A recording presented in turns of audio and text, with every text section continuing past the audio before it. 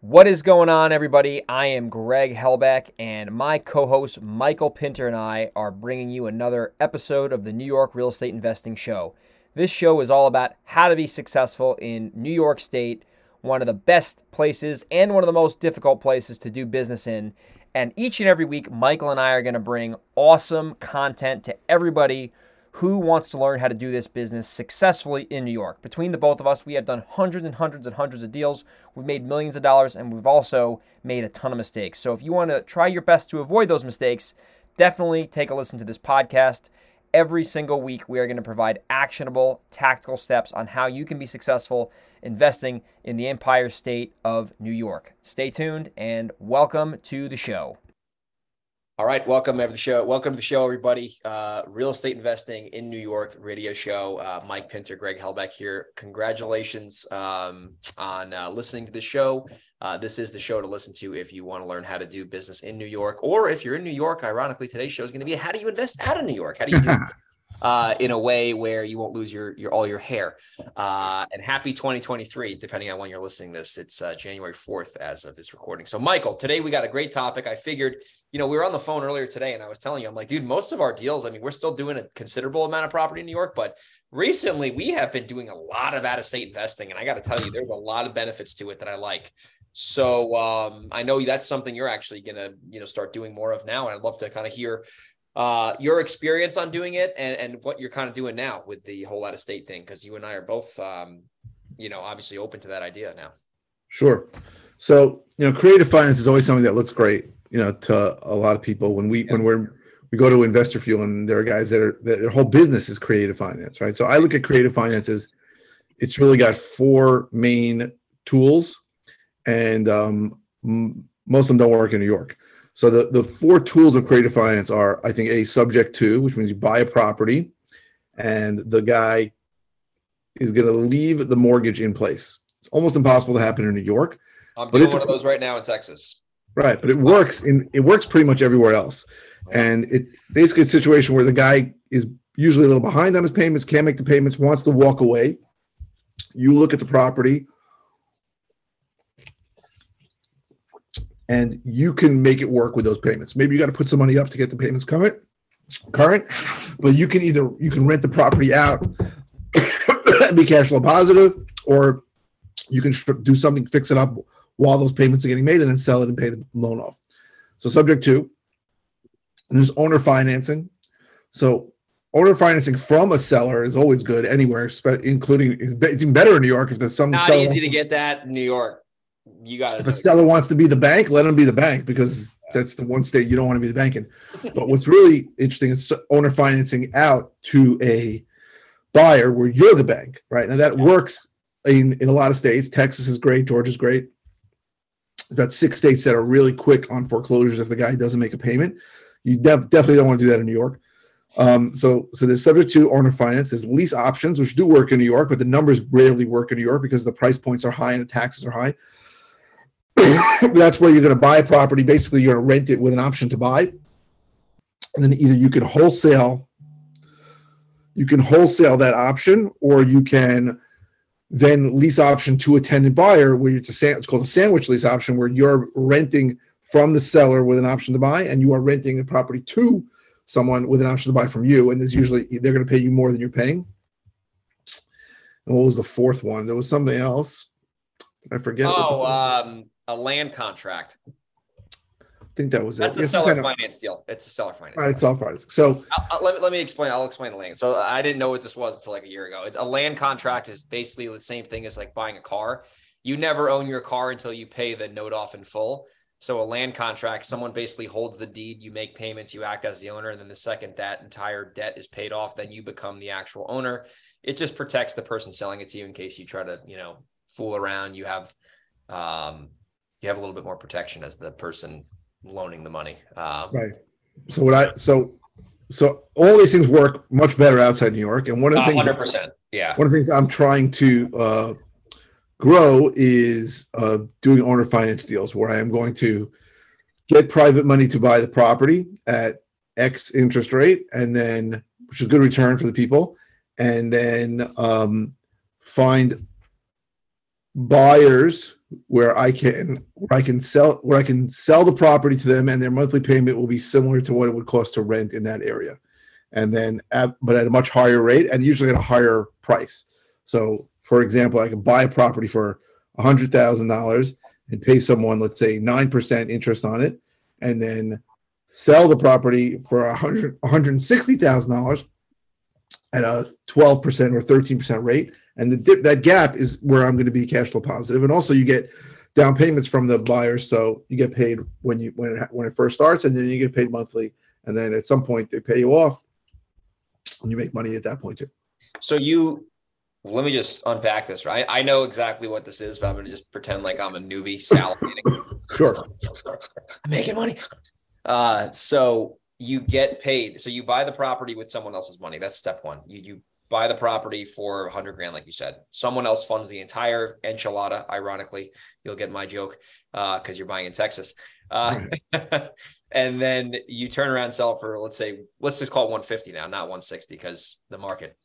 Now, with a down payment, what are you going to get? 10% down? Let's say 10%. So 15 grand goes right into Uncle Michael's pocket. Correct. And then the balance of 135 gets financed with like a 3 or 4% spread, which just means that you owe 9%, you're getting 12%. Can you charge 12% legally in the state of Texas? You can charge 6% above prime, and prime is 6.75. So you can charge 13 and 3/4. What happens if the rates go down? Do you have to adjust it, or that's at the time? I don't think so. I think if you have a 30-year fixed loan and the prime rate goes down, they're not going to ask all these people to adjust it down. So I don't think so. Down. So that almost sounds like a can't lose scenario there, Michael, where you really, and because let me ask you this now, and I know a little bit about this, but you know probably a little bit more than me. How quick can you foreclose in Texas? What does that process look like? It's 3 months, 2-3 months. It's pretty quick. The point is not even how long it takes.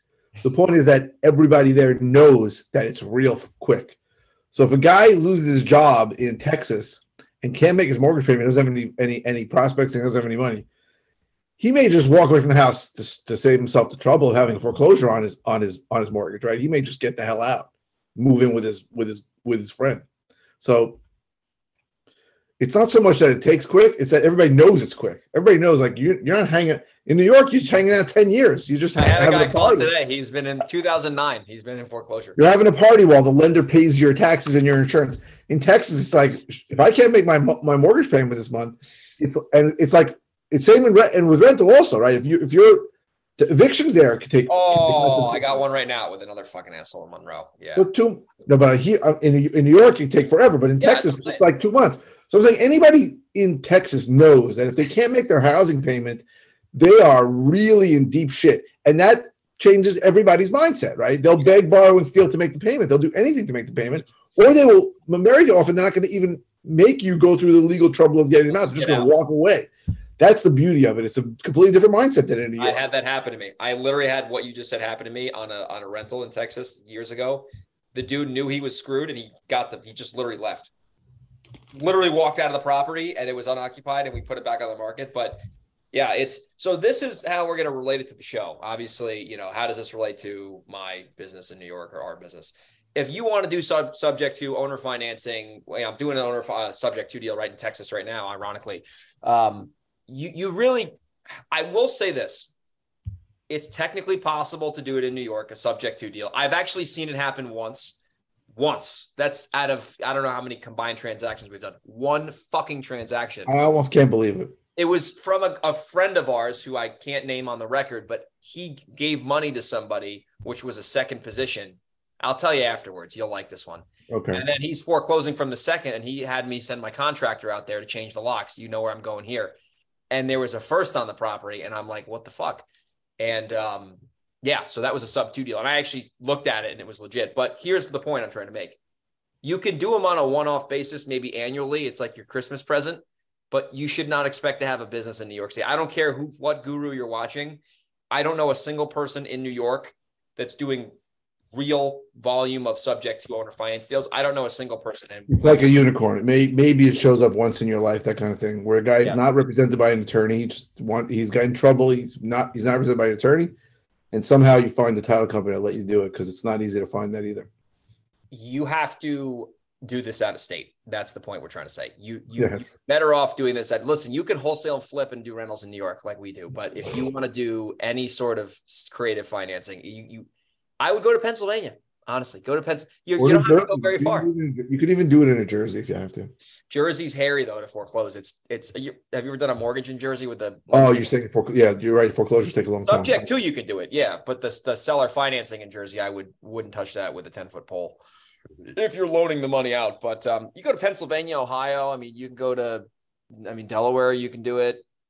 Pretty much anywhere besides New York. I mean, you could do it in Connecticut. Actually, Connecticut, I wouldn't do it in, but you got to do this out of state.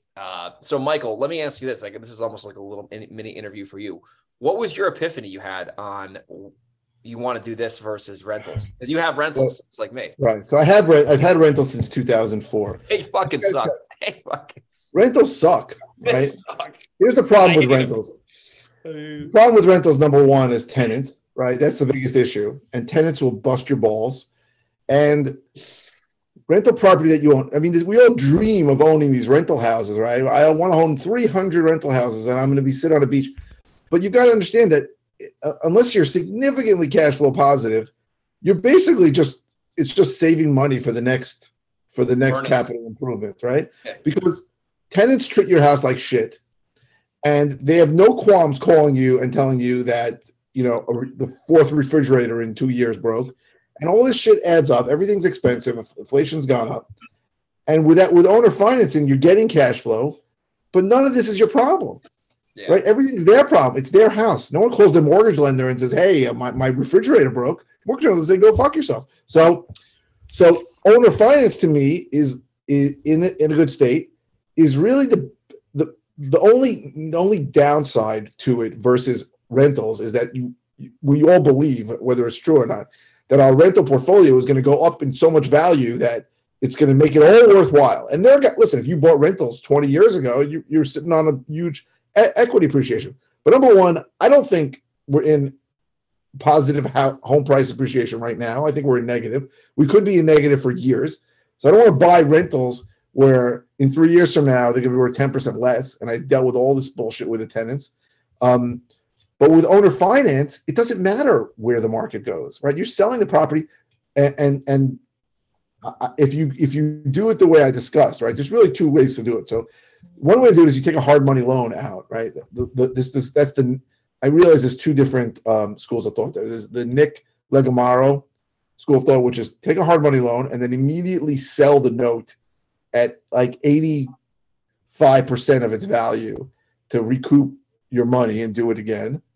But you have to really do it in a certain way where you do a first lien for 75% and then a second lien at 25%. And your loan package has to be pristine where it can really get sold in the secondary market. The other way is you take private money and it stays in place, and then the note that you're giving to the person, it doesn't really matter. I mean, it has to obviously pass the Dodd-Frank test, and it has to be you have to prove that the person can make the payment. You can't be predatory, but the appraisal is irrelevant, right? If the house is worth $100,000, I can still do a note for $180,000. It doesn't matter. Nobody's doing an appraisal. As long as the monthly payment number works out, then that works out. So and I think that's the Mitch Stevens school of thought. The Mitch Stevens school of thought is get private money, take a wrap mortgage for the new loan. The appraisal's irrelevant. The doc package doesn't have to be pristine. Doesn't have to look like, I remember I was in the mortgage business for 17 years. That gives you an advantage in this scenario. That's what I was going to say.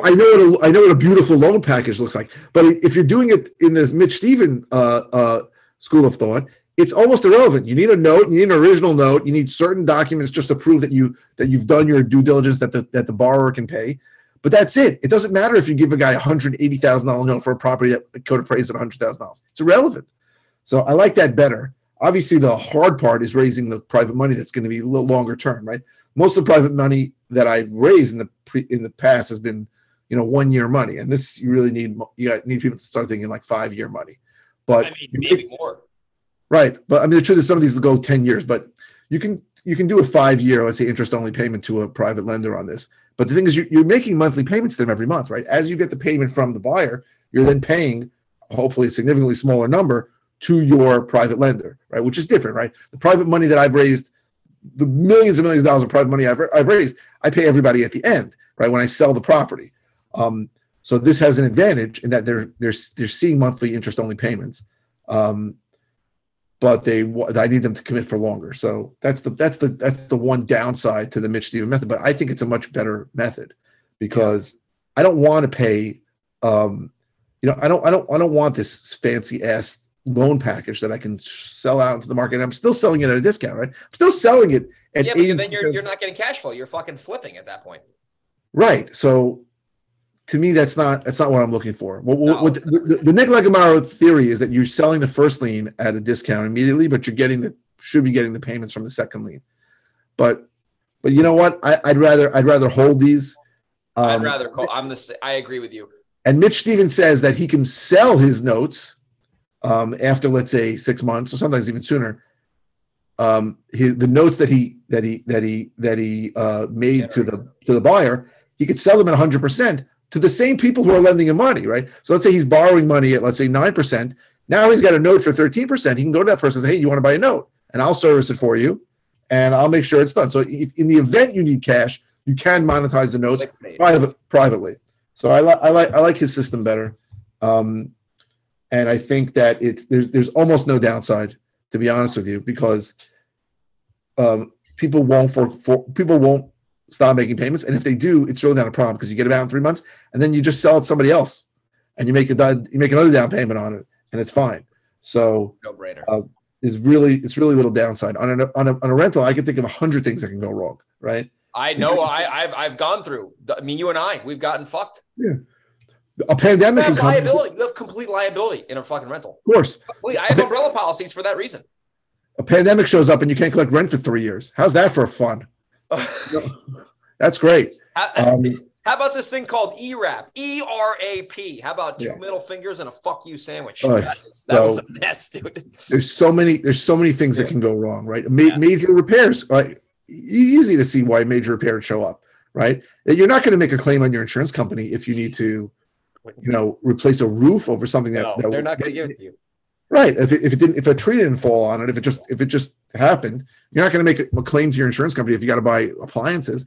And these are things that show up all the time.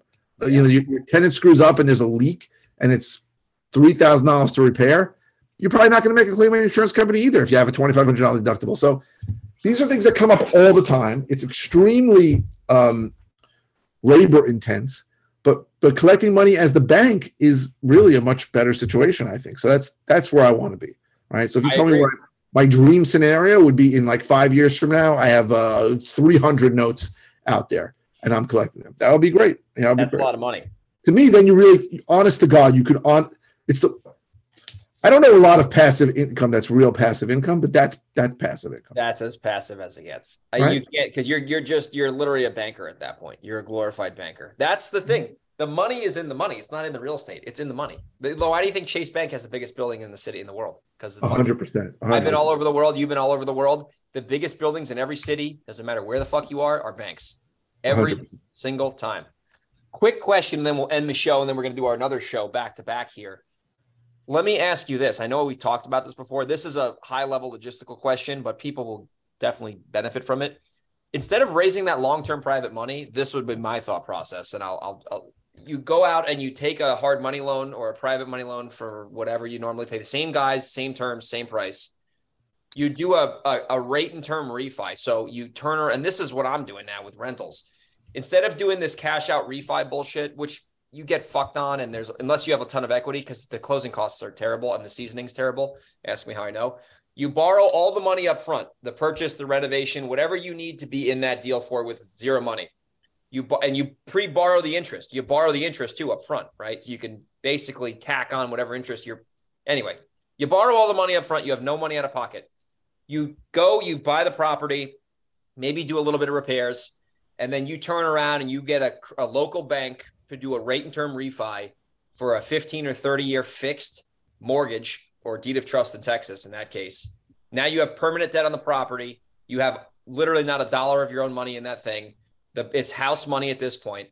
and then you go sell that. Let's say you're paying 6%, and you go turn around and sell that for 10% and wrap the fucking note you create with the borrower around the note you have with the credit union. Have you thought about that?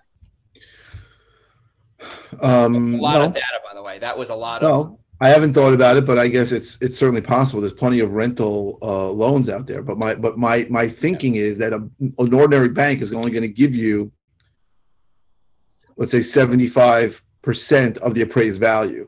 And if I'm owner financing this out, sometimes higher than the actual value, certainly higher than I paid for it, the bank is only going to give me a percentage of it, and it may or may not work. So again, and on those, you're going to have to be full recourse, right? So if something goes wrong, not that it's wrong, it's full recourse. With the private money, I may or may not be on the hook for it. So I look at it as different. So, but again, it's something to look at maybe, or do a blanket loan, that kind of thing. Where, hopefully I get 100 of these, and I can go to a bank and say, give me 5% on this stuff because rates come down. But who knows? I don't know. Yeah. The reason I'm saying that is because I have a friend who did this in Texas, and I asked him about it, and he's like, I went to this credit union in Waco and I got a loan, and then I turned around and wrapped that around the new loan. And he's like, now I don't get any more tenant calls. I'm like, so you basically bird the property and then you wrap the note. And he's like, yeah. I said, that's interesting. I've never heard of that. So then I figured I'd bring it up to you. But it's possible. It's an option. It's an option. All right. So that was how you invest out of state. I hope if you're in New York, you're salivating right now. And if you are, leave us a review. There's going to be more New York content coming up on the next episode. But if you want to do this out of state, here are the takeaways just to summarize the show. Don't do subject to in New York. You can do it once in a while, but not probable. Never be the bank in New York ever, under any circumstances, not even the commercial bank. I wouldn't even, I'd do anyway. And then lease options, like you said, Michael, we didn't cover that much, but yeah, they are tough because the taxes fuck it up. But do this out of state. Go to Pennsylvania. It works in areas where the median price is $150,000. Because the taxes over there are going to be $1,000 a year if it's really expensive. I mean, I've looked at properties where the taxes in Oklahoma are $400 a year for the taxes. $400 for the year. By the way, the properties I'm looking at in Waco, in El Paso, are like $2,000-$3,000 a year. The taxes in Texas are high because of the no income tax. This is happening on a Houston deal I'm buying right now. The taxes are like $9,000, and I'm like, what the fuck? But it's a big house. Anyway, that's the New York show. Stay tuned for the next one, and we'll catch you guys soon. Take care.